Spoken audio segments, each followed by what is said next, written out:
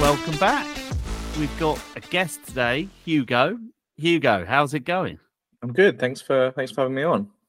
No, thank you for accepting us. Hopefully, we didn't scare you off. I've got obviously Simon with me as normal.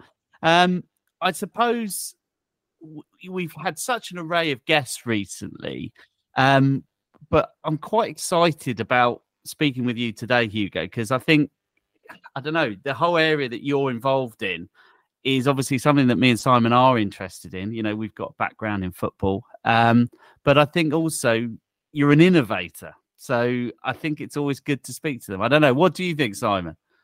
Well, I've been fortunate enough to be on Hugo's course, and I can't remember what cohort I was. It was pretty early. I think it might have been 6 or 7 or something like that. And I know you're up well past that now. You know, and it's a very good course, really enjoyable. I went on it just to learn more about it, to broaden my knowledge and experience. And I see the real value in this area because, you know, my background in mental health and well-being, and wanting to make sure that coaches and coach educators keep this at the forefront of the mind. So when I saw this course on offer, it was something I had to go and just experience. So Hugo, for those within the audience who aren't aware of player care, or, you know, what it looks like, that landscape, you've been involved in for quite a while, probably one of the first, I would say, to work in player care. Would that be accurate? Or Yes and no. I was the 30th. When I joined Southampton, we were the 13th club to hire someone. So right. In the infancy of it, it's about 10 years ago now. But I'm definitely not old enough to be one of the pioneers of player care. It was, the first one was in 2001. There's a big disagreement in the player care community, which is interesting to nobody except the player care community, about which club was first. And Everton and Aston Villa have an argument on that. So depending on who you ask, either Lorna at Villa or Bill at Everton was the first. But it's definitely changed a lot in 22 years, and we're trying to make it as interesting as possible. Did if we start, I suppose, with your starting point really at Southampton, how did you get into this? Because it's not necessarily something you fall into, I suppose. Yeah, I mean, I actually did a stint in America before that. And so I joined from this second division startup team in America.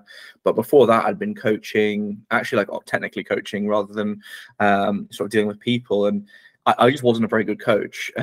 So it was in a way that I could get a job in football that wasn't going to just get me sacked after losing all the games. So, no, I've always enjoyed working with people. I've always enjoyed problem solving, sort of management stuff. And so this was kind of a job that was up and coming. And to be honest, I got lucky at the right time, because I'd interned at Southampton while I was at uni, and they were looking for someone, and they kind of remembered me, or I'd made a big enough impression for them to remember me. And they kind of called me and said, would you like to come and do this? So I saw it as my ticket to the Premier League. And, you know, 9-10 years later, we're sat here and I've got a whole company. So, you know, it's funny how life works out a little bit, but I could have been bouncing around America as a rubbish coach if not. So I'm glad it happened.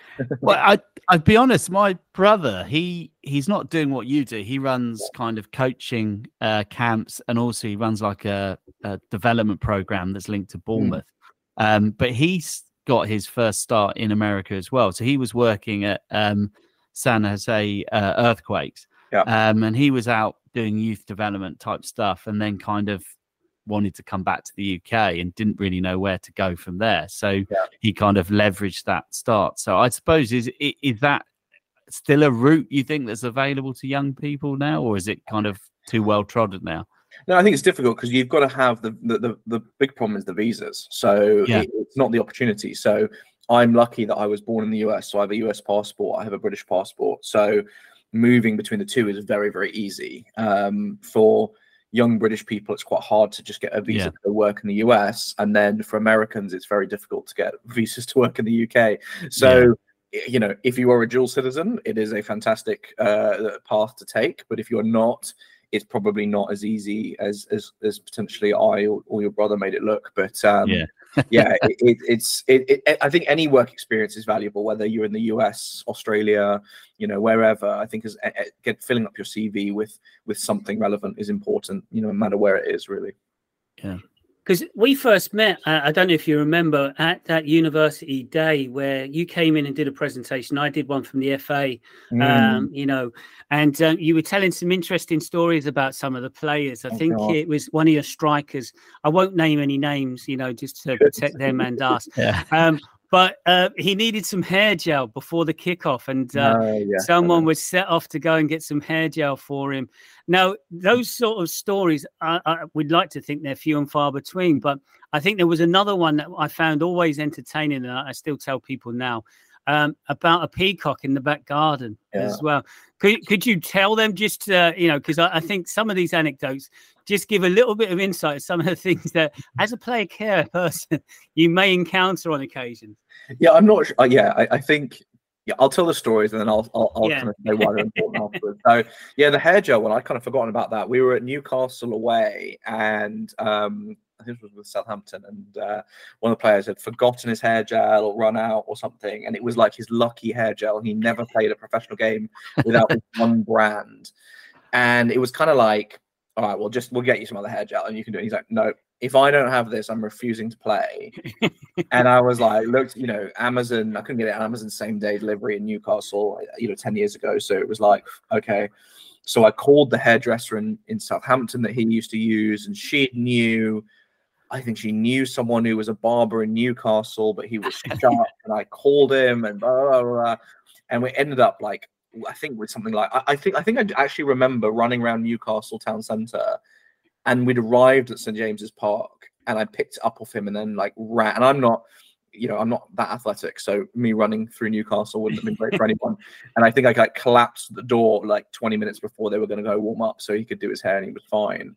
And I think it's probably a little bit of a comical example, but really, like, I think the way I would see that is that even if he could, we would have played, and I'm sure he would have played without his hair gel. Like, the fact that he didn't feel fully confident because it was his lucky hair gel or his superstition means why would we take that risk if we can, with a bit of ingenuity and a bit of time spent, solve that problem and give him confidence? Why wouldn't we go and do it? I don't think he actually scored that day, so maybe it didn't help. But the peacock again. I mean, like, I got a call asking for me to send over a hunter. Was the exact quote. I'm like, a hunter? Like I don't, maybe my translation or the line's bad. And he was like, I was like, what do you mean a hunter? It's like someone who hunts things. And I was like, yeah, that's what I thought you said, but it isn't a profession in London or in England, really. And so I was like, well, what's really the problem? And it was, his girlfriend was deathly afraid of birds, and there was this big male peacock, so with the big tail, like sat on the balcony outside, and it was like a resident, so it was like a resident of the apartment building. And I'm like, people love peacocks, they're such elegant, beautiful birds. You can't shoot it, even if you were legally able to. So we actually got like so I was like, well, why don't we just get an ultrasonic bird scarer? And so we like bought it on Amazon, 25 quid, stuck it up there, and the bird went and sat on someone else's thing, and it was fine. But again, like, the way I see that is that, you've got a foreign player living in an area, his partner is scared of birds, which I'm not, so I can't, understand that, but I can understand, fear. And, if we can remove that stress, I'm sure she was bothering him, like, please, can you sort this out? He's trying to go out there and push it away or scare it away. It's not going away. So if we can take care of it for a £25 fix and mean that he can go to work and worry, and he's not going to come back and have the, being moaned to, then why not? And yeah, they're like funny, silly examples, but actually there's always like a serious undertone. I think to tell the stories in isolation is funny, but to sort of bring them back to the teaching, which is how can we solve people's problems rather than sort of judging them based on our own sort of lenses, I think is really, really important. Yeah, I think that's really important to stress. Like, obviously you're dealing with professional footballers, but I like Simon and myself, and obviously you, Hugo, as well, have lived overseas at some point. I think people don't really understand the challenges when you do move to a new place. Obviously, even just moving to a new place in the same country can be stressful. But if you think like I had experience, you had to spend things like getting a bank account set up. I had to get a new driver's license. All of these things, which you don't really kind of envisage you're going to be doing when you move to somewhere new, but it all has an impact on you, and it all has an impact not just on you, but obviously your family, everything like that. So I agree totally. If there's something you can do to help someone settle, regardless of their profession, I suppose it's going to make them that have less stress, less worries, and actually do what they've been brought in to do. Really. So no, I can. Obviously, I'm not a professional footballer. I can't kind of sympathise with that bit, but the other bits, totally, it's an issue. Yeah, and I think the other thing that we don't have is the pressure of having to perform on TV to millions of people, probably 2 or 3 days after they arrive sometimes. So not only is it all of that, but actually, if you and I go to go out and make a mistake, no one will see us make a mistake. But if you're a big superstar at a club and someone sees you trying to scare a peacock off when you fall off the top of the balcony or whatever, it's probably going to end up on TikTok or something pretty quickly. So, I think there's a different pressure as well. And also you're an asset to that club. You are a person, and that's what we always focus on, but you're also an asset. And so if a club spent £50 million on you and you fall off a balcony and break your leg scaring a peacock, the club's going to be like, well, what the hell's going on here? You might lose a value of £20 million or something. So, I think it's more than just, they're silly, what idiots, they should just do this themselves. You've got to think about the bigger picture, which, is quite difficult because a lot of the media won't focus on that. They'll just focus on the silliness of the story. And there's always hopefully a deeper learning in there. Yeah. I was going to say, like, the coverage I've read in mainly newspapers and online stuff around, I suppose, the type of service that you provide, it's seen as a bit of a kind of a not comical, but it's just kind of like these people have got more money than they know what to do with, or do you know what I mean? The actual human element of it is always ignored, and it's always like, these people live in a bubble, everything. But when you phrase it like that in terms of what the player's been brought in to do and stuff, it makes perfect sense why you'd want to offer this sort of service.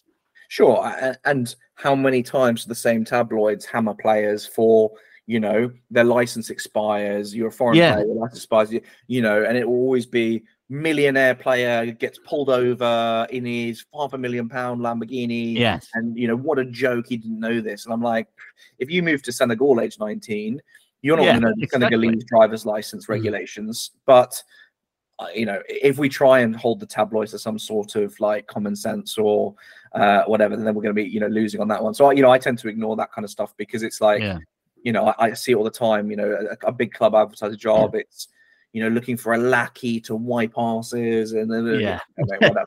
Like the people who are reading that they're not going to be player care staff. They're not going to be, people who are going to be in positions of influence in the club. So it's a bit of fun, but it's nonsense really. So a major part of our podcast is always the inspiration behind things. So what helped you transition from being the person who was the player care officer, manager, whatever your title was then, to go, I need to create something here because I think there's a need. So how did you go through that process? Because that's a different skill set completely, isn't it? Yeah, probably giving me more credit than I deserve on that one. I to be honest with you, I was pretty burnt out by the time I left West Ham. Well, by the time I decided to leave West Ham, we'd been through COVID, and COVID was really stressful for everybody, but for football clubs in a different way, I guess, because we were playing through most of COVID, really. I mean, if you remember, football was the kind of first thing that came back. It was behind closed doors, but the rules would change every day, and it would just be all over the place. And that we were, when the season paused with 9 games to go, we were level on points in the relegation zone, and we knew that we could, if we didn't hit the ground running, we could get relegated, pretty easily. So there's a tremendous amount of pressure on that. And I kind of basically was just like, I gave my all in that kind of I think it ended up being like a 14-month season. And I think I maybe had 2 weeks at home, but it wasn't off. It was just at home. And by the time we got to December, I was just burnt out and I just needed a break. My original plan was actually to go, I'd signed up for a charity coaching in Mauritius. And I just thought that you pay like £500 a month. They give you accommodation, you coach 4 hours a day, and then the rest of the time's your own in Mauritius. And I was like, this is cool. I'm gonna do, I was going to sign up for 3 months and I'm going to just disconnect from the world and fall back in love with football. But the problem was when I handed in my notice, we were in this like weird October like unlock period where they had fans at games for one game. And so I was like, great, you know, by the time it'll be January, lockdown will be over. And then we went to a 3-month lockdown. So I resigned, was unemployed, and then was locked in my flat for 3 months. And in that time, I was like, I'd had the idea for some sort of consultancy, but I hadn't really thought it through. I was too busy, too tired. The idea was really I was going to have my 3 months in Mauritius, really think what I wanted to do, and then come back. But unfortunately, it leaked on like a club fan channel that I'd fallen out with the club or something. Like I was leaving, and then I was like, basically, it didn't say it, but it read as if I'd resigned in protest at the running of the club. And I was like, oh my God, I don't want to do, you know, I don't want, it's not true. And I don't want to be known as someone who's like emotional and like resigns because they're not happy with something. So then I launched the player care group to show, no, actually, I'm going to do my own thing. Right. But really, like when the website went up, I mean, I think it was like November 2020. It was just a website and a name, and I didn't really have an idea of what it was going to be. And then through lockdown, I was kind of stuck at home, and I was like, well, I might as well try and figure this out. And then actually the courses again came out of nowhere. I was asked to guest lecture on a course, and then eventually ended up buying the course because I was like, the guy running it couldn't do it. Right. So, but that was never a plan. Like there was nothing in my inbox from 2020 about courses ever. It was never a plan. So, you know, it's just kind of funny how life works out. And so I think when you say inspiration, it's like, I know this matters and I know this can help players and families and their clubs themselves. But in terms of like this like holistic, you know, or eureka moment where I was like, you know, I'm going to create a one-stop shop for all player care around the world. No, it doesn't happen like that. So, yeah, I could definitely tell you it did, but it genuinely didn't happen like that. So you've surrounded, sorry, Dave, you've surrounded yourself with some very good people, though, in your staff team.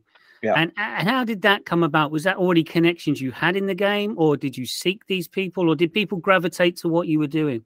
Yeah, so when we started the course, I can't remember who was teaching the course. Was it Sue or was it Toby when you Sue?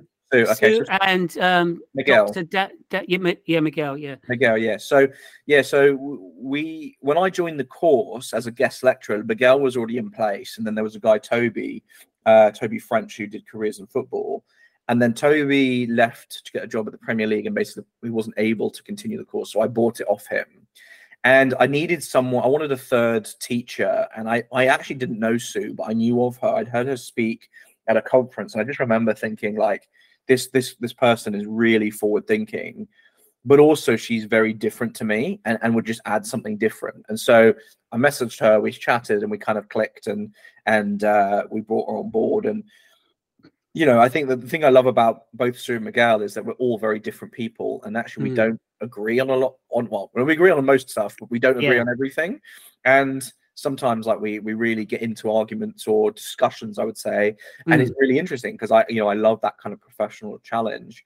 But now with the business, we've added some really good people. We've added we've got Dan Harris, who was a first team coach at a number of clubs now, and previously Oxford United's academy manager, and he does our growth and operations. And we've just hired a commercial director as of last week who, you know, he was managing director of Octagon and UEG, two massive sports agencies. Who's, you know, he's taken I would say a step back. He would say a step forward in his career to come and join us. But to have serious business people like that, and you know, we've got all sorts of people that sort of helping out behind the scenes as well. So I think your staff is your best asset, and I'm lucky that people are excited about what we're doing. So we had 270 applicants for our commercial director. It shows that people want to come and work here. So it gives me the luxury of choice. but getting these decisions right is really important, and having a good team around you it makes my job so much easier.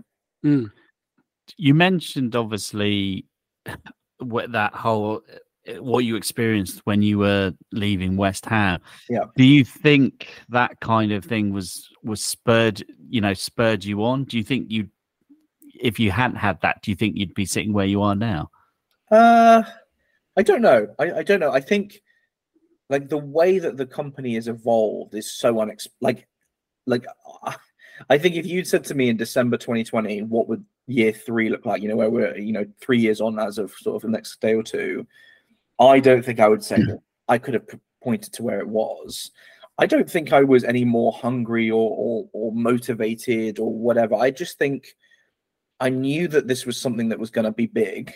I didn't know that I was the right guy to do it, or that clubs would buy into me. And actually, initially, I had some meetings with clubs where I didn't really have an idea of what specifically I was doing to help them. And I still have sort of nightmares over my first pitch to a club where I basically said, "Oh, I'll help you with anything." And they're like, "Okay, but what specifically does it look like?" And I'm like, "Well, whatever you need." And they're like, "Right, but what are we paying you for?" And I couldn't articulate it because I didn't have at that time a structure and a strategy and a document and a guide, guidebooks and theories. It was just like, well, I've done it before, so I can help you. And that was really weak. And I remember I just picked a price out the air, and they kind of almost fell off their chair laughing. And the irony is that 2 years later, we regularly get that kind of money that because it's now more organized and it's more structured, and I have a reason why clubs should do it, and I can show them the work, and I can show them what day 1 looks like and what day 20 looks like and all of that. And so it was just about kind of trying to prove to sort of organize my thoughts, organize my offer, and show how I can help individuals or clubs or whoever it is. But yeah, I don't know. I'm not one for like, I got asked the other day, like, what's a moment of adversity that's helped you out? And I'm like, this might sound really bad, but I don't think I've really had much adversity. It's gone pretty well so far. That's and so that's great. Like I'm sure it's, I'll probably get hit by a truck as we're on this podcast, but it's gone pretty well. And I'm motivated by helping people and problem solving and unlocking player care so people value it and care. I suppose one thing that comes to mind as you say that obviously that's ruined our future questions, hasn't it, Simon? How do you work through challenges? Yeah. Sorry. Cut that one. We can re-record. Yeah,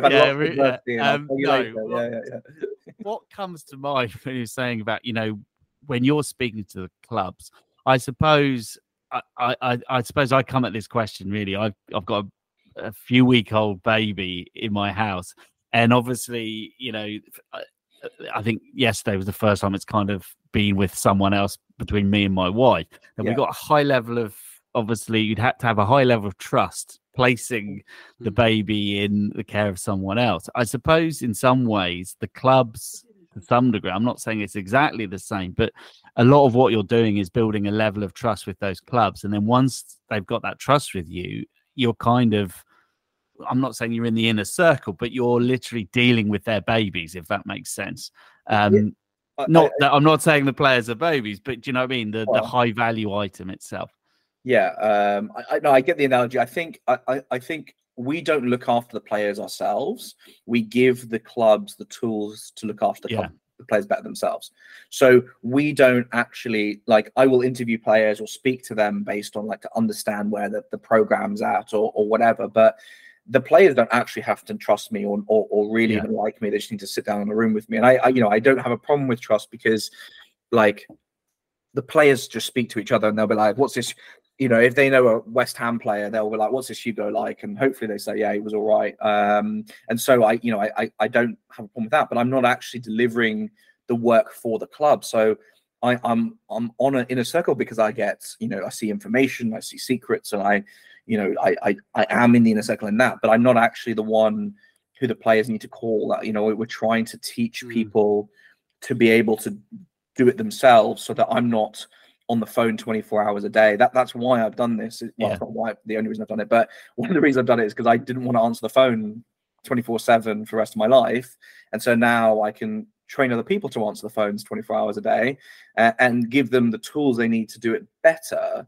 But it's not about me going in and doing it myself. And that's a different skill. You need a different skill, because like when I was a head of department at West Ham, like at Southampton, I was by myself. And then at West Ham, I managed 2 people, and I could do everything that they could do. And I could probably do it myself, either to the same standard or better standard.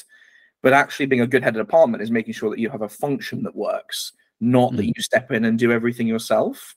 Yeah. And a consultant's different to a head of department, where I need them to do it better.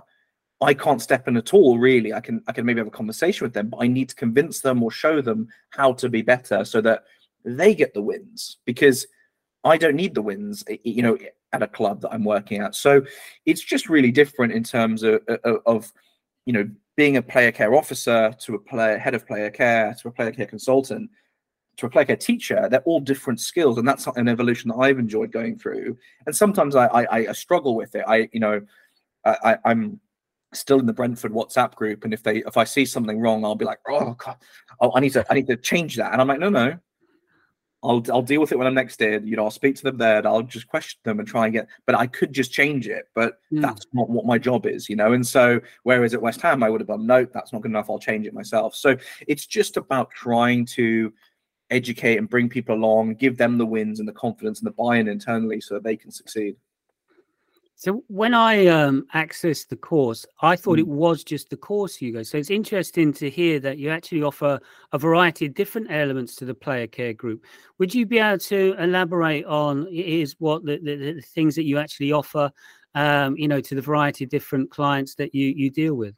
Yeah, I think probably when you did the course, we hadn't done much consulting at that point. Okay, so yeah. I think it probably existed, but it hadn't been taken up. So we basically have 2 main strands of the business. We have the player care consulting. So we designed a 135-point audit, which clubs can can commission, and we'll grade them and benchmark them in 135 different areas, level 1 being the lowest, level 4 being the highest. And they can get a real sense of where they're strongest, where they're weakest, and then we can help them improve in those areas. And we've done that for clubs around the world, of sort of, to the very biggest clubs to some smaller clubs. And then we have the courses, which are what you did, which is our certificate in player care, which is sort of an online, or we do it live in person once a year, where we teach people who are either in the industry, and that's probably what's changed a little bit from when you did it, Simon, was we had a lot of people who wanted to work in player care then. Now we probably have half the class currently working in it and want to upskill a bit more. So we have a really nice mix of people. But we've now had, you said, I did look it up. You were on cohort 5. And we're getting to cohort 16 in January. So right, blimey. 250 graduates, 80 of whom now work in the industry in some way. So really cool to see that level of buy-in. But then there are bits that kind of fall in between. So we will then help clubs recruit staff, and we will try and help our graduates get into jobs at clubs. That helps grow good player care. So we do basically anything that's to do with player care, team operations, that kind of stuff. We're involved in some way, and we're hopefully bringing some new products out in 2024. Which will make it even more accessible to more people. So we're trying to do the best we can, really. Because I suppose linked to that, the consultancy bit, there's always the coaching element to the player care officers. You would almost see value in, especially those newbies who go in and maybe need a little bit more hand holding, because it's not just first team, it's academy as well, isn't it, that these roles are rolling out. Is that something where the clients that you're getting now who are working in the industry, they're sort of asking for that further depth to information and growth as a player care officer? I suppose initially they'll come in at, but even I suppose the ones that you've probably taught who are now heads of department, I imagine you've got quite a few, that skill set that they require to keep growing in this area, because it does seem to me to be expanding. Most definitely. And the skill set required, I imagine, would you say it's unique, or would you not? I don't know. No, I don't necessarily say it's unique. I think it's because everyone does it slightly differently. And I think, if you interviewed 10 player care people on this podcast. I'm not suggesting you do, because I'm not sure how interesting it is for listeners, but you would get 10 very different people. You'd have some similarities, but you get quite different. But yeah, the work we do with clubs is, at Brentford, my remit was to create a player care department, was to cover it myself, and then recruit and restructure. So that was a massive project that I didn't even know that I had the desire to go and do it, but I did do it. And it's been really good. But we ended up doing team operations as well as player care, and now hitting equipment as well. And I basically keep getting given departments to try and fit. But actually, that was a really cool project that I'm still involved in now. But then, when we've gone up to Newcastle, they have a team there that they're happy with. It's just about trying to support and give them new ideas, because the team have all worked at Newcastle only, whereas I'm now at my fifth, involved in my fifth Premier League club. So, I think every club is different in terms of what they require or what they need, and so we don't really have a gold package. It's kind of let's do a number of days or a certain project, but we don't really just say, well, you pick it off the shelf and that's it, add it to cart and then buy it. It's let's have a chat. What are your struggles with? Are you struggling to recruit someone? Are you struggling with the quality of your staff? Do you have nothing now and you want to start it? Do you just want to see do you want to prove that you're better than anyone else? What is it you're looking for? And then we can kind of adapt to it based on myself and the other staff, really. We spoke a few last week, actually, and we haven't released the podcast yet, so I won't go into too much details on it. But we spoke with someone that was talking around more from, I suppose it was from football teams, but also those investing in football teams, both having a better idea of kind of what they're spending on different activities. But they've also now got a better idea of the return they're expecting. Do clubs, I suppose, when you're speaking to them now, do they look at what you're offering and see or work through what the return on investment would be to deal with, to work with you on that? I suppose, is the industry gone down that route, or is it more intangible, I suppose? I think, I don't know how to really answer this. Our services are not cheap, but in the football sense of the, football budgets, they are cheap. And actually, if you've got, I think, if you added up the value of every player in the Premier League, it's something like £9.6 billion worth of players. Wow. So, even if you're paying for me, on a first class trade ticket, it's value for money, because we're basically trying to lower the risk of that player failing at that club, either through something off the pitch or something like that. So it's not saying that if you spend X with me, I will score 6 more goals, or your players will sign new contracts. But it's I believe, value for money look, an independent look about what are we doing well, what could we do better, and if we're going to recruit, what is it we really need? Because I think clubs kind of go with, we need a player care person, they need 5 languages. And actually go, well, let's look at your squad. You've got 96% British players, and then you've got one Scandinavian bloke who probably speaks English very well. The idea that you need German, French, Italian, and Spanish and English means that you're going to rule out a lot of really good player care staff who don't speak other languages, or might only speak one language. So, but the assumption is always well, what do we need them to do? We need them to solve these problems in 5 languages. Well, what you really need is someone who's more focused on the families, because in interviewing the players, they're very happy, but there's no community for the partners. So why don't we get someone who's much more focused on the family side, maybe someone from a background of nannying, or it might be like a police liaison, where they deal with bereaved families. It might be someone who's a mother themselves or a father themselves. So we may be looking at different skills. And so that's where we can come in and say, rather than just kind of targeting at this or targeting at that, or guessing, why don't we just have a look at it? Because if you're conceding 50 goals a season, 50 goals a season more than you should be, you don't go hire another striker coach. You might hire a defensive coach, because you look at and analyze it. So we just try and get people to have the think about it a bit more proactively, a bit more creatively, and a bit more in depth, and just going, we need a body in this role. Let's find that right body. Yeah, that makes sense. You touched obviously on players' home life kind of side of things. Is that one of the bigger challenges, in that there's so many moving parts to that? Whereas, say, I suppose with a with a footballer, I suppose integrating into, say, a new training regime or into a new club.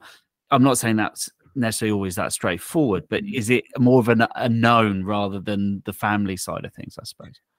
It can or it can't be. Like, I think, we have so many different people that, if you sign a 19-year-old from South Korea who's single, it's going to be a very different proposition to a 35-year-old who's moving from, Fulham to Brentford with a family and has only ever lived in London and is a London boy. Very different proposition. So to say, his probably the older player's family life might be easier, but actually he might be, I don't know, a naughty boy and is causing problems all the time, for his partner. And not that I've ever seen that happen. But actually the Korean lad might be really well organized, really happy and really self-sufficient. So I think it's everything comes together and everything's important. And each player will decide where they, what's important and what's not important. It's not about, it's always more important to deal with home life. It's always more important to deal with, their personal development or their welfare. It's what each player needs. It's got to be bespoke.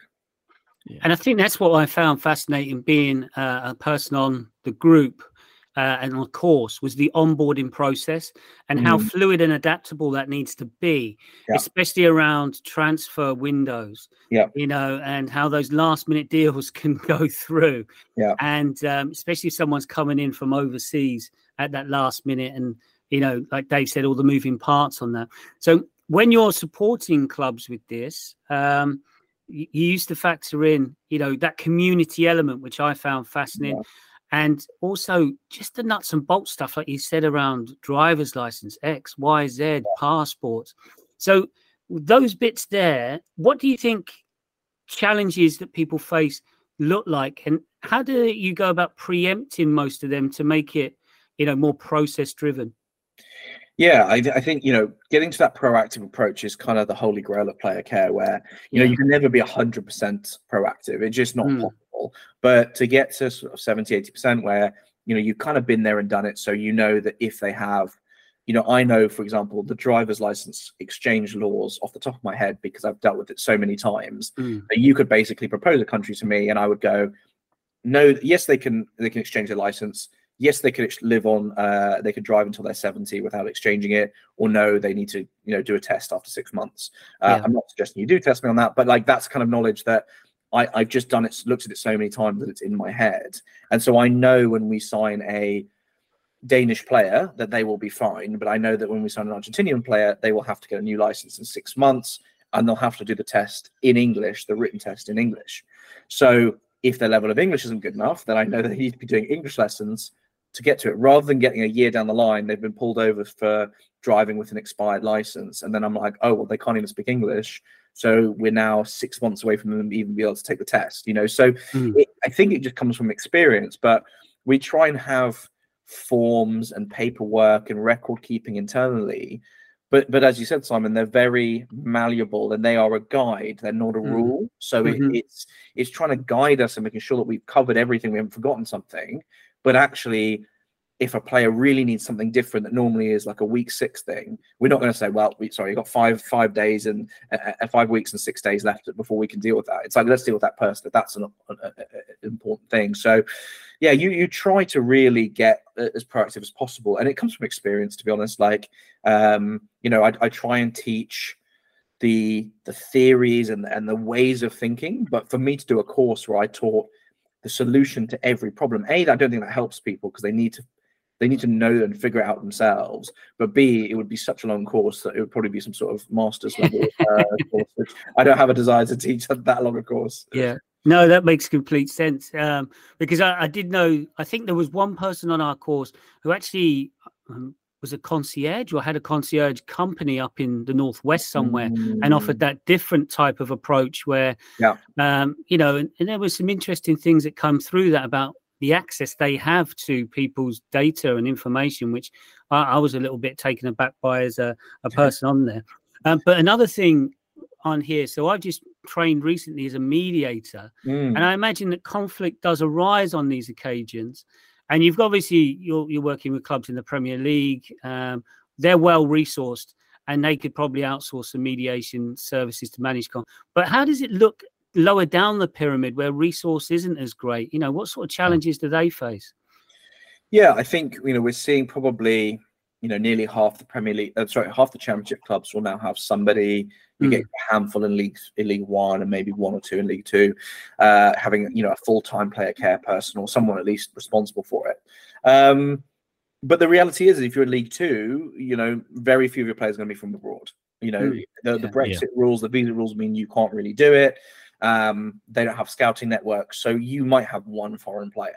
And so actually, yes, it's very different to live in Plymouth than it is to live in central London, to live in Yorkshire, whatever.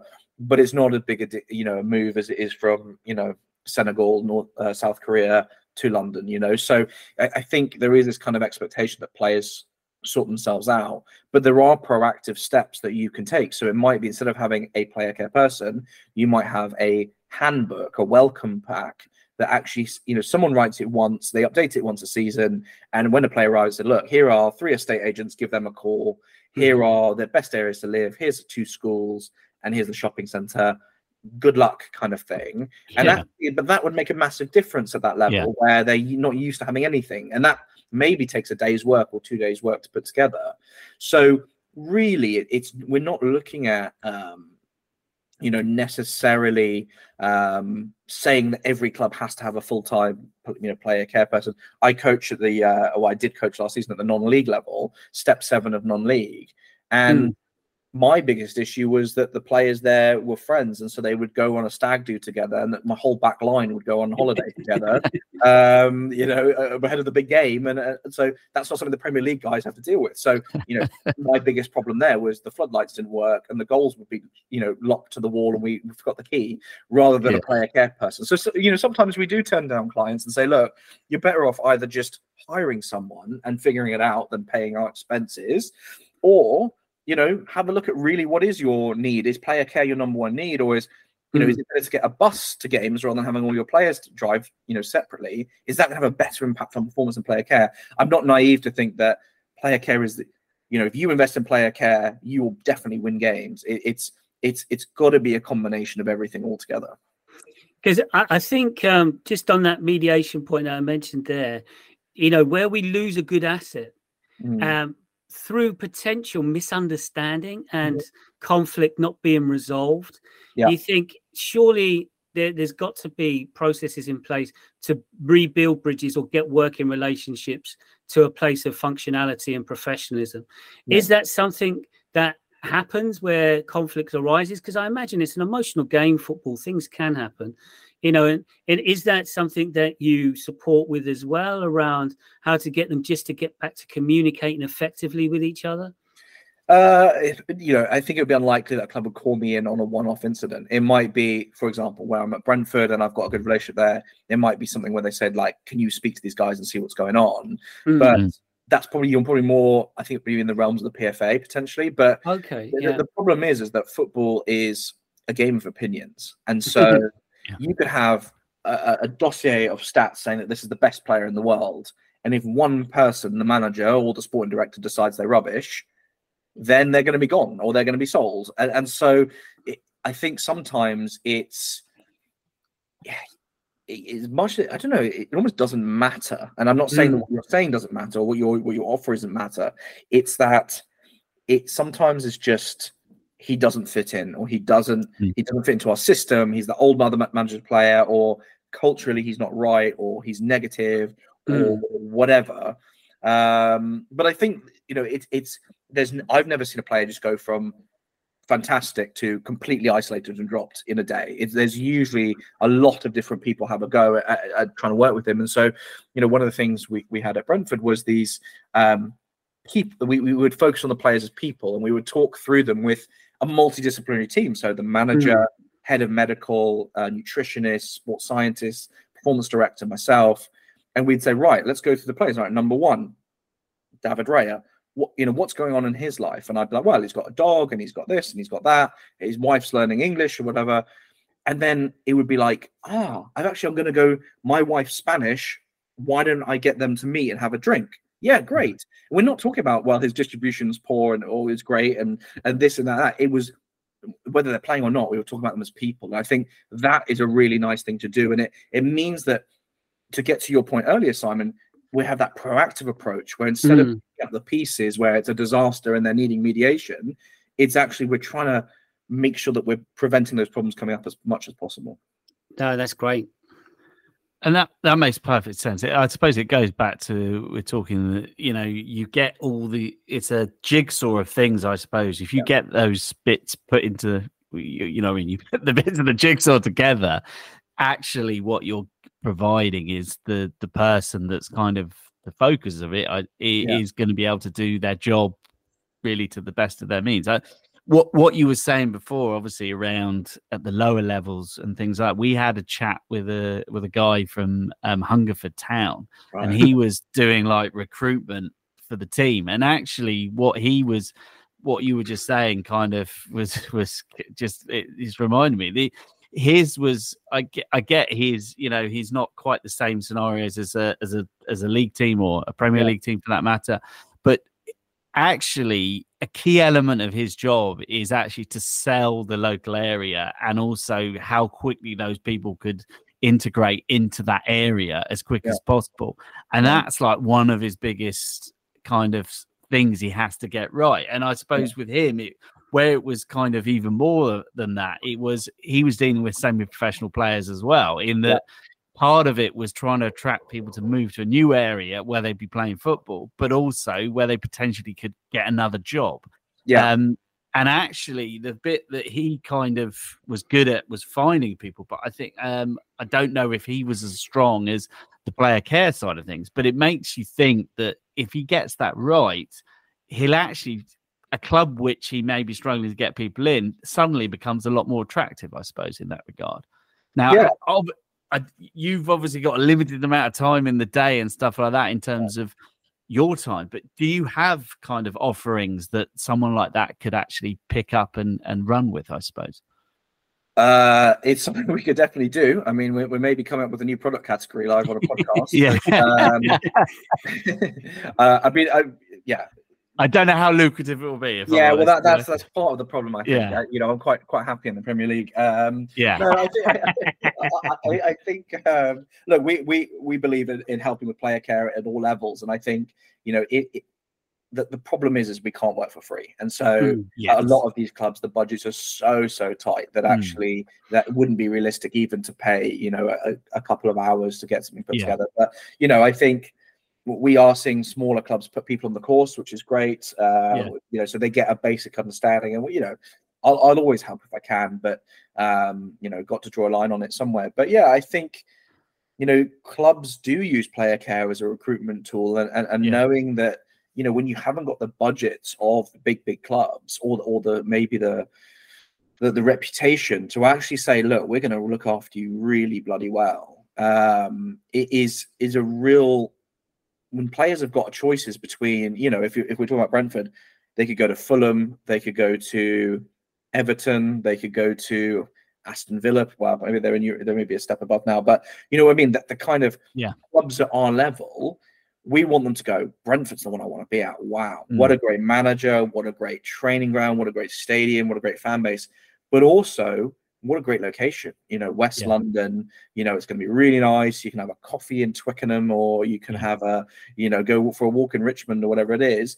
But actually the club staff will look after us so well that we don't want to go to Everton and live in Liverpool. We want to come to Brentford.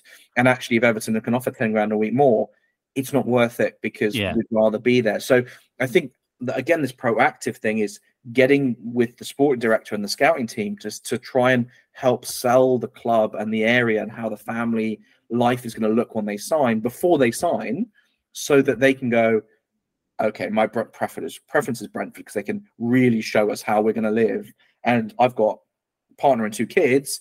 I can see where they're going to go to school. Like, I know that school. I know what my wife's going to do every day, blah, blah, blah. That's a massive, massive thing when players are making decisions. Yeah. And I think that was something that always come across is, happy wife, happy life sort of thing, is where they get to that situation where they can perform at their best. Because I know you did share a story before where a bill hadn't been paid and people were bashing on a lady's door, and her husband was up in the and he was so like, what's going on down there? And you can just see how quickly it can escalate and disturb someone's, situation with those misunderstandings. Now, I imagine you're 3 years in a couple of days. Are new competitors entering into this space? Are you starting to see people trying to replicate your model? And, what sort of challenges does that throw up, if any? No, is the answer. Oh, okay. I thought there would be. I thought there would be some people. Simon, we're so much better than no. Yeah. Look, there are other player care courses popping up. They're right. They have every right to do that. If people want to sign up to that, that's their own prerogative. I would obviously say that ours is the best, and it's got the most experience, and we've got the most experienced teachers, and all of that. But if people want to do another course, then good luck to them.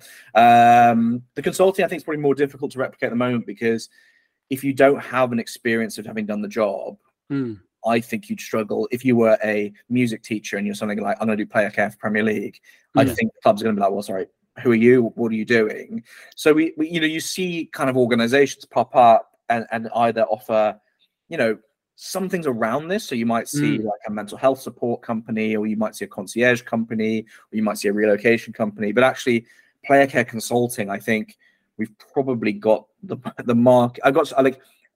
Without trying to be boastful, we've got so much momentum now, and we've got an audit that's 135 points. That didn't come out overnight. That was years of work for us. We've proven we work with, in some way with 11 of the 20 Premier League clubs. Like, if you want to go with someone else, crack on. But really, we've got the market there. The courses, I think there are other courses out there, and people are welcome to do those. But hopefully they would see that we are the best value and the best delivered and all of that. The consulting, though, I think we are at the moment far ahead.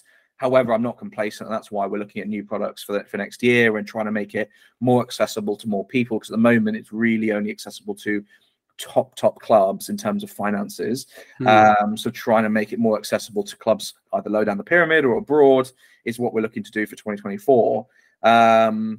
But I don't believe I'll be in this position forever, and probably at that point I'll hopefully have enough money to move to the south of France and live near a winery and a bakery, and I won't have to ever think about football again. But until that happens, we're going to keep going and doing our best. Yeah, because I think that's one of the fascinating things, is almost a freelance consultancy sort of approach. You could see working for lower down the pyramid, where you could go, well, actually, they sit under the player care group, they get our training and education, and we endorse them and kite mark them.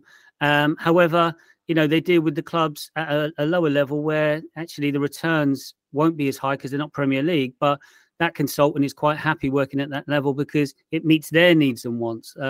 Do you see that as a sort of branch or potential down the road? You don't know? I think I want to stay away from the delivery of player care, because it's so much local knowledge. And so if Plymouth call me and say, we want a player care person, they have a great person already. But if they needed someone, I'm like, well, I don't know Plymouth. I've never been to Plymouth. I'm trying to then find someone who will be part-time at Plymouth and then part-time where? There's nowhere else. Bristol's. I think the question might be a bit different. I was thinking more along the lines that you take on consultants who go in and do the consultancy bit that you're doing, the audit, but for lower league to help us. So they wouldn't recruit. You wouldn't be recruiting player care. You'd be going, actually, we need people to do the audit. It's Gillingham that want that. We can't do it, but there's a freelancer in that area that we can outsource that work to. You take a commission, that type of approach, I suppose. Yeah, so we already have other consultants in the company, so it's not just me, and they're at different prices. But I think I don't want to say too much because it hasn't been we haven't finished it yet, and so I don't want to announce what we're doing. But yeah, of course. I would say let's potentially, if you get enough interest in this, we will do a follow-up episode in like May. And hopefully you will see all the exciting announcements and you'll be like, that is what Hugo is doing, and that makes so much sense, and that's brilliant. So I'm not going to say yes or no to that, Simon. Don't let the cat out of the bag just yet. No, I think the commercial director would kill me if I leaked it out on a podcast. So but watch this space, and hopefully in 6 months we will have a solution that is accessible, and it kind of does what you're saying. So yes, great minds do think alike, Simon. No, I respect that, Hugo. Thank you very much. And very diplomatically, dealt I was with just it. waiting for Tim to my commercial director to call me about what have you done. What? So yeah. I think that was a straight back towards the boundary. So really, yeah, well I think that was it. Yeah. I don't. Again, I don't know if you answered this or not, but from speaking with you today, I suppose going back to that point I was making about trust and things like that. Once you have that level of trust with your customers, and in this case, the clubs, do you think you are then in a position to offer other services that may not be directly, built upon what you're doing at the moment, but I don't know, you could move into other areas that are kind of interrelated?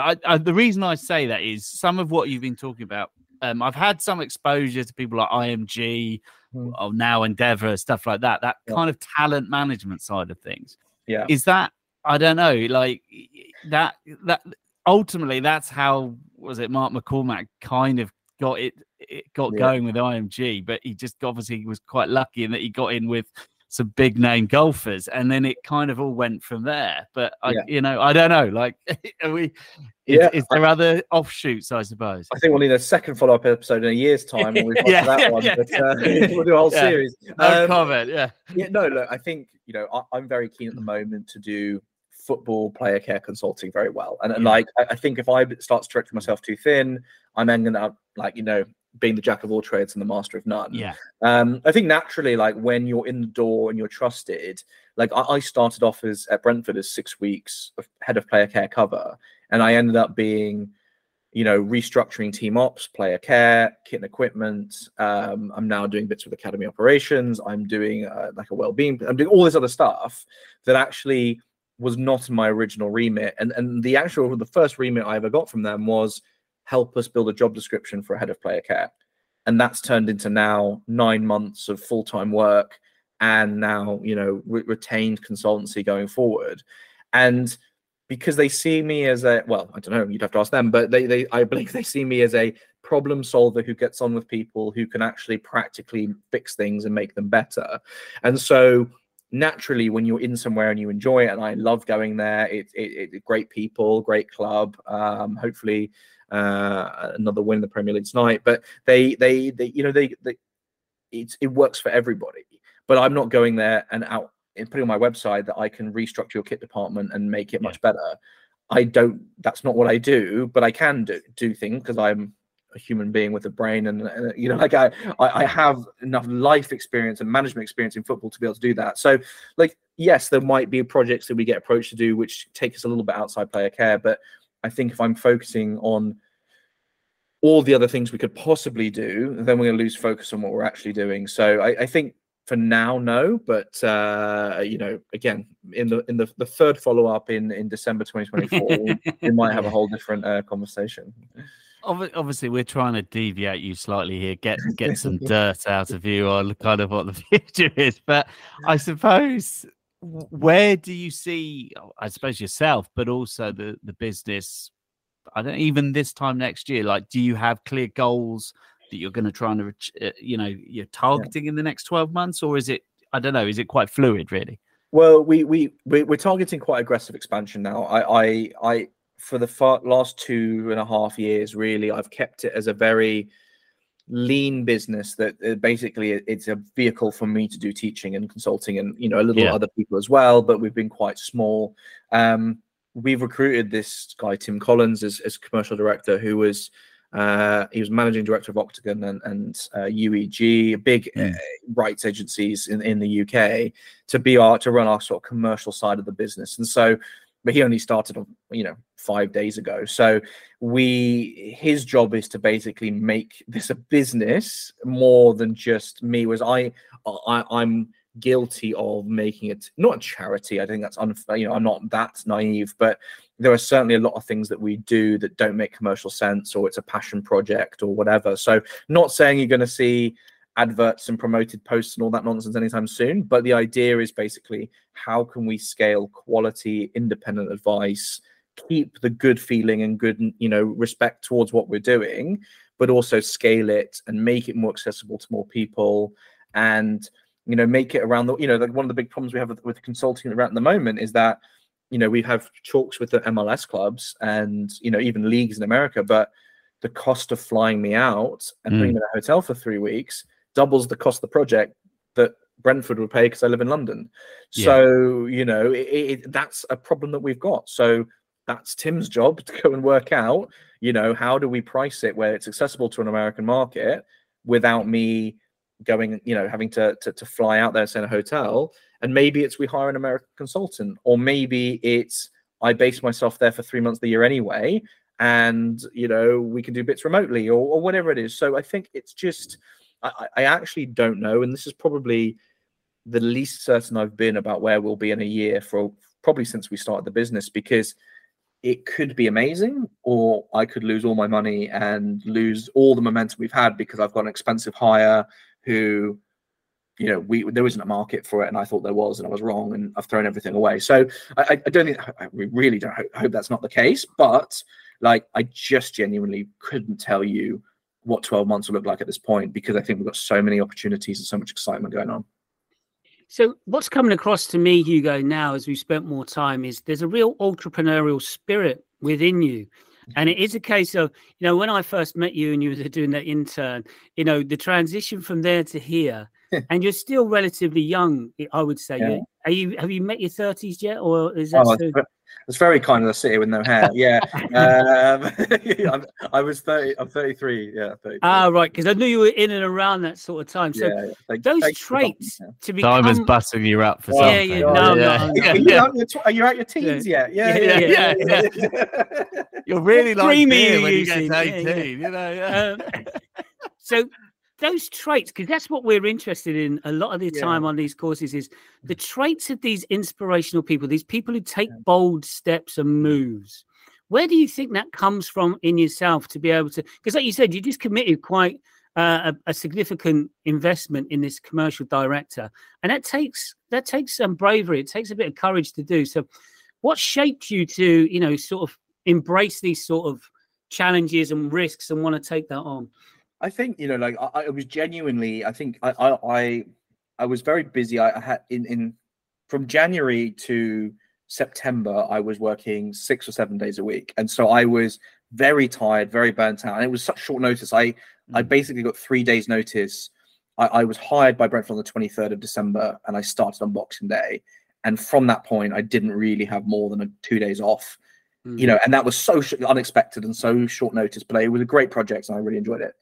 And I went away and I booked myself a month in the south of France, which I try and do every year. And I just have to ring fence that for myself, otherwise I'll just work through it. And I went down there and I said, I'm at a crossroads now where I've got some good money in the bank from doing this Brentford and Newcastle. I could take 6 months off a year, live in the south of France and just work hard for 6 months and not grow in the business and just be bored and be, probably get worse at my job. Or I put that money, I invest it back into hiring a really top commercial mind and really going for it, because I think we've got some good momentum now.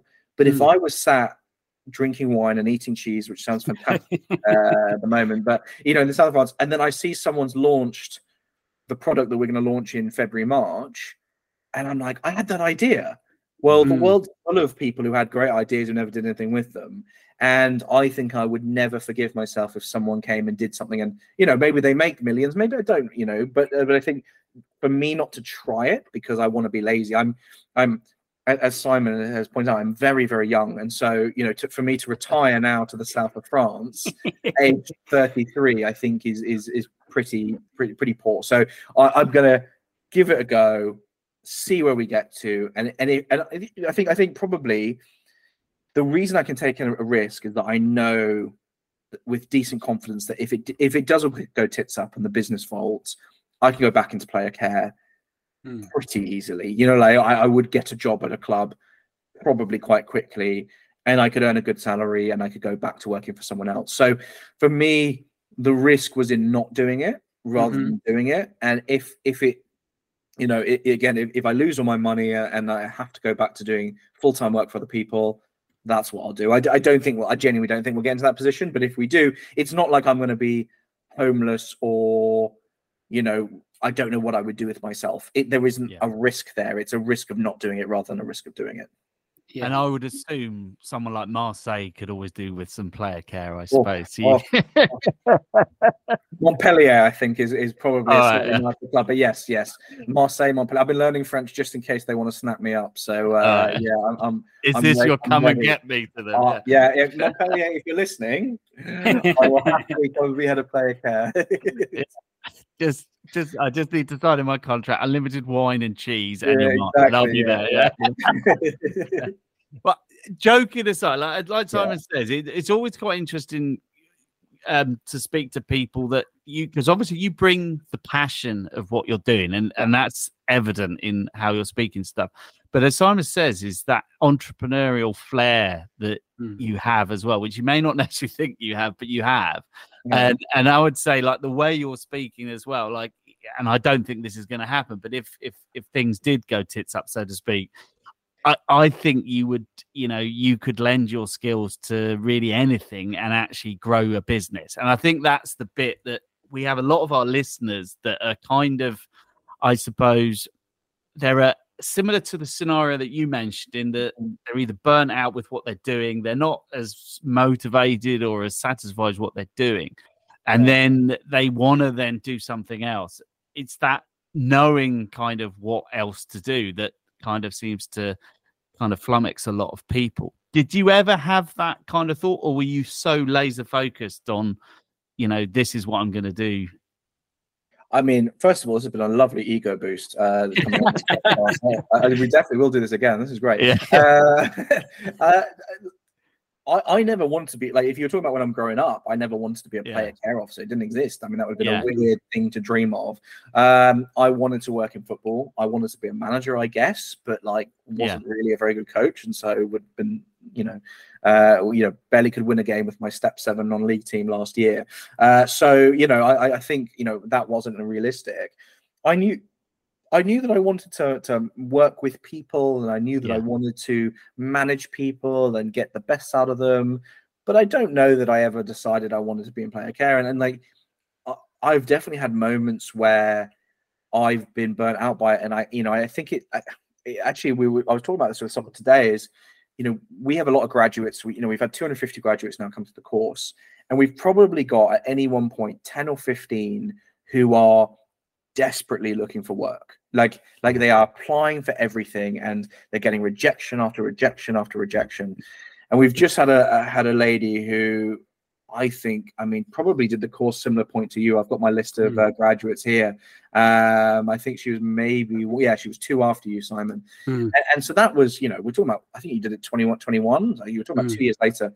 She's finally got a full-time job as of last week. And I've spoken to her 10 jobs. She's got to the final 2 or 3 and then got rejected. And the perseverance to go home. But I think she kind of got to a point where she's like, I don't even think I want this anymore. And it's when she didn't have that desperation that she had to do it. Actually, she goes, look, I'm going to do this interview. If they offer it to me, great. If not, I don't care. And that's when they gone, we want you. And it's a bit like dating. If someone is so keen on you, you're like, you could probably do better, Yeah. And so actually, but it's really hard to say to people, especially when they're unemployed. Yeah. You should care less. But actually, I'm recruiting at Newcastle right now, and I'm getting candidates who are messaging me 3 times a day to check on their application. And as soon as you do that, I'm like, not interested anymore. You're just too much. So it's really hard to say, but I think I often didn't really want this, and then it's happened. And I think that is when Simon did the course, I was just teaching, and I had a consulting thing, and no one was hiring me. And then I just said, okay, we'll just do teaching. We're going to focus on the teaching. We're doing an advanced course, all this kind of stuff. And then I'm not allowed to talk about it because I'm under NDA, but a very large club, historic club, emailed us out the blue to our general inquiries and said, and I started 2 weeks later. Sorry, 2 days later even, and that was our first client. And I was like, where the fuck did that come from? I hadn't emailed anyone about the consulting in 6 months. I hadn't really advertised it. I just talked, and actually I asked them after the thing, how do they find me? And they said, well, they saw one of my LinkedIn posts and enjoyed that I was talking holistically about player care, and they thought, this guy gets it, we want him in. And it was when I didn't really want it anymore that it came. And that's a really hard thing. And I think until you've actually had that moment happen, it's really hard to tell people don't want something, because people always say, well, you got to hustle, you got to get up at 5 in the morning. You don't. I don't think. You need to be at peace with walking away, and that's when I think success will come. And I think when you go to a club, like I had this with Newcastle a little bit, where they really wanted me to join before my Brentford contract expired, and I was like, I don't know about this. Eventually, the two clubs came to an agreement, but I was like, I'd rather start in October after my holiday. Yeah, like you'd rather go on holiday for a month than come. And I was like, no, I'd rather do it. I need to do it. And then, you know, we made an agreement. But as soon as I was like, I'm not sure, they wanted a bit more. Yeah, it's weird. But as you say, especially when, and I've known this in my life as well, like when you're looking for another job, or like you haven't got money coming in, if you know, someone's saying to you, look, just don't care. It's not that easy to do. And I know from, like, I'll be honest, this week I had something similar. I'm looking for a job, but it's just a business venture that I've been involved in.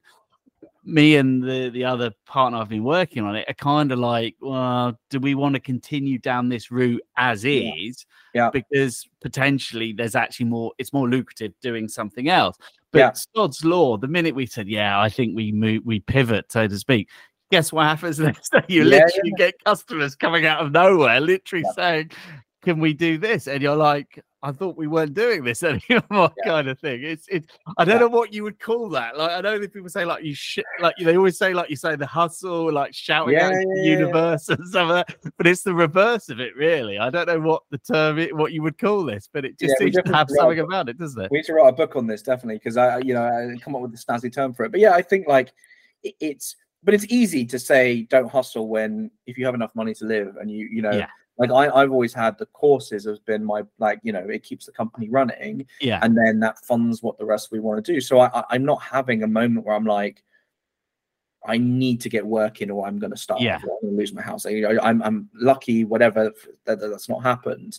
So I'm not going to say that works for everybody, but I think when you are comfortable in walking away, or comfortable saying no, then that's where you really are stronger. And so, you know, if people are frustrated that it's not happening, maybe take a month off, you know, your side hustle or whatever, and come back to it, and then, you know, see where it comes from. But I don't know how you teach that. And I think we both just allude to it. It's really hard to acknowledge that and take that advice until you've actually done it yourself and it's worked. And then you're like, why didn't I do that earlier? That's mad. So it's I suppose I'll compare it. It's like jumping off a bridge without the bungee jump rope on, I suppose, or jumping out playing without the parachute. You're not going to do it. But then I suppose if you've done it and you can see, I suppose you'd survive it. It's probably a horrible analogy, but I don't encourage people to jump off bridges necessarily. So I think that's one of the things you should care. If you are thinking of jumping off a bridge, I backtrack on that one. Always, look for the safest option. I suppose maybe, analogies maybe not. Himself from David's analogy there. We do not endorse his message of jumping out of planes without a parachute. But it's a real hard one to kind of, firstly, like, I can't really explain it, but also just to then try and explain it to someone else that they need to take that leap of faith. What you were saying, though, that if you can take time away and use that time to kind of, I suppose, recover, maybe, if that's part of it, but also to look at what you're trying to achieve, it makes such a difference. And also, especially if, again, we have a lot of people listening that might be starting businesses, stuff like that. Again, the other side of it is it will actually help you in the long run, because you could actually probably perfect what you're trying to do with that. Just having the time to think, because you know, if you're so involved in something and it's so all encompassing, sometimes it is hard to kind of get a high view of what you're actually doing. So no, I would fully endorse that. But it's and obviously I do not endorse jumping out of planes without a parachute or bungee jumping without a rope. So you mentioned a few times, Hugo, that you're coaching at step 7. So does that bring release for you? Is that something where that's a nice distraction? This Yes, it was. Right. Yeah. The problem was I agreed the season as manager last year when I had no active consulting. Or I was in between it. And then I ended up, when I took the Brentford job full time, they were training in Stratford. I'm working in Hounslow. Yeah. It's a 2-hour drive between them. And like, respectfully, I'm working with Premier League footballers and then driving 2 hours to coach non-Premier League footballers, Middlesex Division 1 footballers, on a pitch that the floodlights went out and then someone forgot the footballs, or, the pitch is waterlogged or whatever. And I was like, I enjoyed getting to know the guys and trying to, and I think we needed a reset. And it was good. I was the reserves manager for a bigger club and I loved it.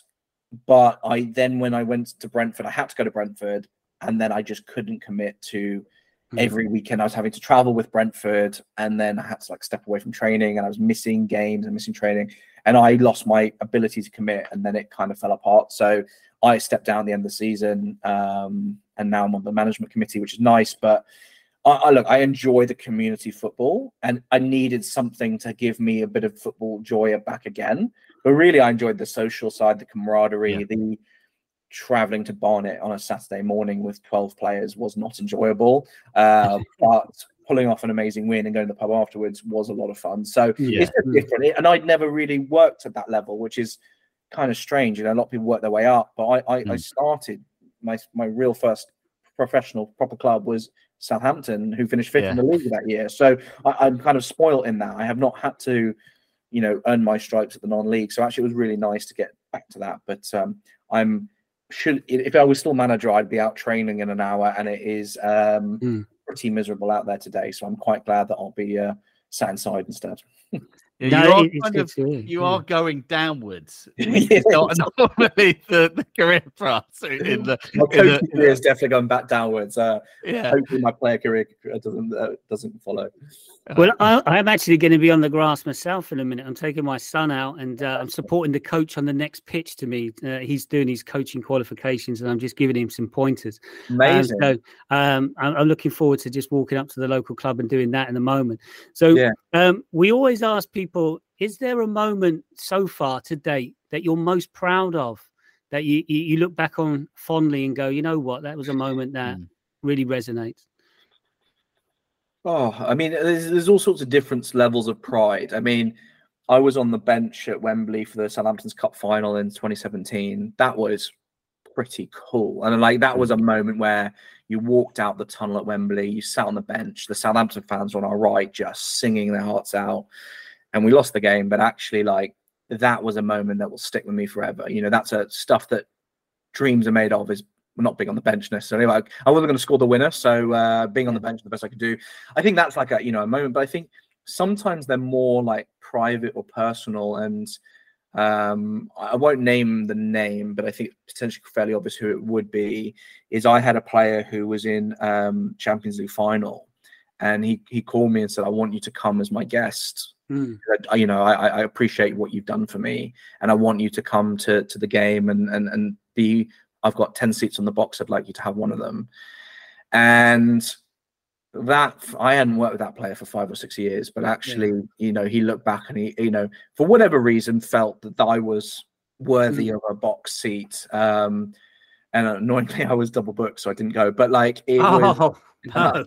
I was double booked with a Eurovision party as well. So anyway, I don't think he'll ever forgive me the fact I turned down the Champions League final for a Eurovision party, but I'd already invited everyone. So anyway, but I think in all seriousness, that was an unbelievable moment of pride where someone at the top of their game has gone, I appreciated what you did. And I think that those are kind of moments where you look back and it could just be, there's sometimes little moments where it probably don't mean a lot to other people, but actually you pick it up. And again, when we started at Brentford, I had my second day, we signed a player. And this is me trying to get back into player care. I hadn't done it for 18 months. It was me trying to, 2 years even, it was me trying to learn everyone's names and learn my way around the training ground.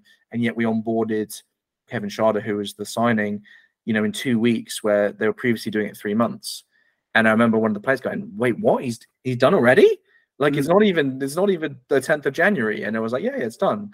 And they were like, wow, and like those are little moments where you go, great. Or it might be, the graduate I just mentioned who finally got a job after 2 years, and the first thing she does is give me a call. And they were all little sorts of moments of pride, but I don't know. They all add up, and they're all different. And now I think I'd be less bothered about going to a cup final.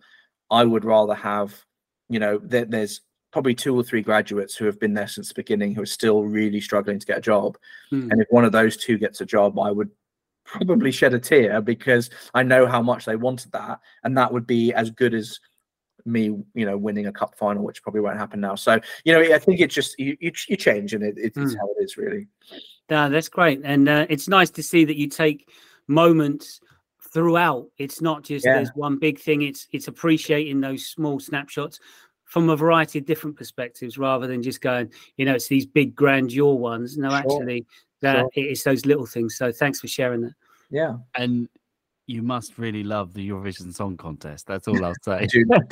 I do really love the Eurovision Song Contest. I think actually, in hindsight, I think it was actually probably quite disrespectful for me to say I'm not coming for the Eurovision Song Contest, but it was abroad, and I was like, oh, the logistics are gonna be a pain. I don't have a hotel. Well, I'm going to go alone. All this, and I I should have just slapped myself and said, I'm going. It'll be great. And I think I now cannot remember if he won or not. So I think he did win that one, or he won a different one. Anyway, it was great, and I missed out, and I probably regret that a little bit. But I think also what I said to him actually at the time was, I'm not a fan of your club. There will be people who would give everything to be at that game. I'd rather see you for a dinner afterwards. Like, let's go to a nice restaurant rather than me going to the Champions League final and taking a seat for. I just don't go to games really, unless I have to. So I think that's what I said to him is I'd rather see you as a person rather than you as a player. But in hindsight, probably should have gone to that game. But anyway, you live in London.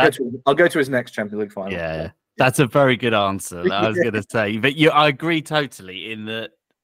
As you said, there will be people that would give their right arm to be if that's their team and stuff like that. And in all seriousness, joking aside, that would be someone's dream to do that. And if that isn't your team, it's not quite the same feeling, is it? So no, that's a really, really good answer. But yeah, who's your favourite Eurovision winner then? Would you say? Oh well. I would say the best one didn't win. It was Sam Ryder. I was a big fan of. He was robbed by. Well, actually, we won't criticize Ukraine too much because they've been a lot. We can't really be seen to be criticizing. Their Eurovision entry was dog shit, and I cannot. But sorry, I don't know if I'm allowed to swear. It was rubbish. Okay, it was dog shit, and it shouldn't have beaten the UK. But that was a real heartbreak. But yes. Anyway, I can't believe we're talking about Eurovision, but. It's one of those things that it's just a bit of silly fun. But I think it was. I'm not sure if it was that year, but yeah. Anyway, that was. It's the one time the UK had been good and we got robbed. So anyway, and then I couldn't get tickets to the one when it was in the UK either. And I don't pull in favors, and I pulled in all my favors and still couldn't get tickets for that, and I was heartbroken. So anyway. It's good to hear this variety of interests you've got. You know what I mean? Variety is the spice of life. I suppose, like Simon says, we ask the inspiration side of things. The other thing that we do ask, and I'll be honest, the array of answers we get on this is so diverse. Okay. Originally, we asked people is there a saying or a statement, or we've now extended it to poems. We've had quotes. We've had everything. Is there anything I suppose that you draw on or that you reflect on that's kind of not, I'm not saying you base your life around it, but that you can draw inspiration from? Not really. I'd say that's not really me. I'm not a super serious person, as you've probably picked up. I think it gets a bit deep when people have a quote on the wall or something. And I'll tell you what, I'll go with live, laugh, love, just because it's the least thing that I would ever have. But no, I don't know. I try and live my life with integrity, and I like to be impartial, and I like to be have respect. And I think I live my life basically. you know, in a way that I hope that people respect what I do, but I don't have a go-to phrase or a tattoo on my arm or anything like that, which is a quote or something. So I'm not going to try and pretend that I'm as deep enough to have a poem that I read to myself every night. We've clearly got some very cultured guests, but I hated English literature as a kid, and so no. Well, you know that guest, Hugo, Dr. Naomi Murphy. Yeah.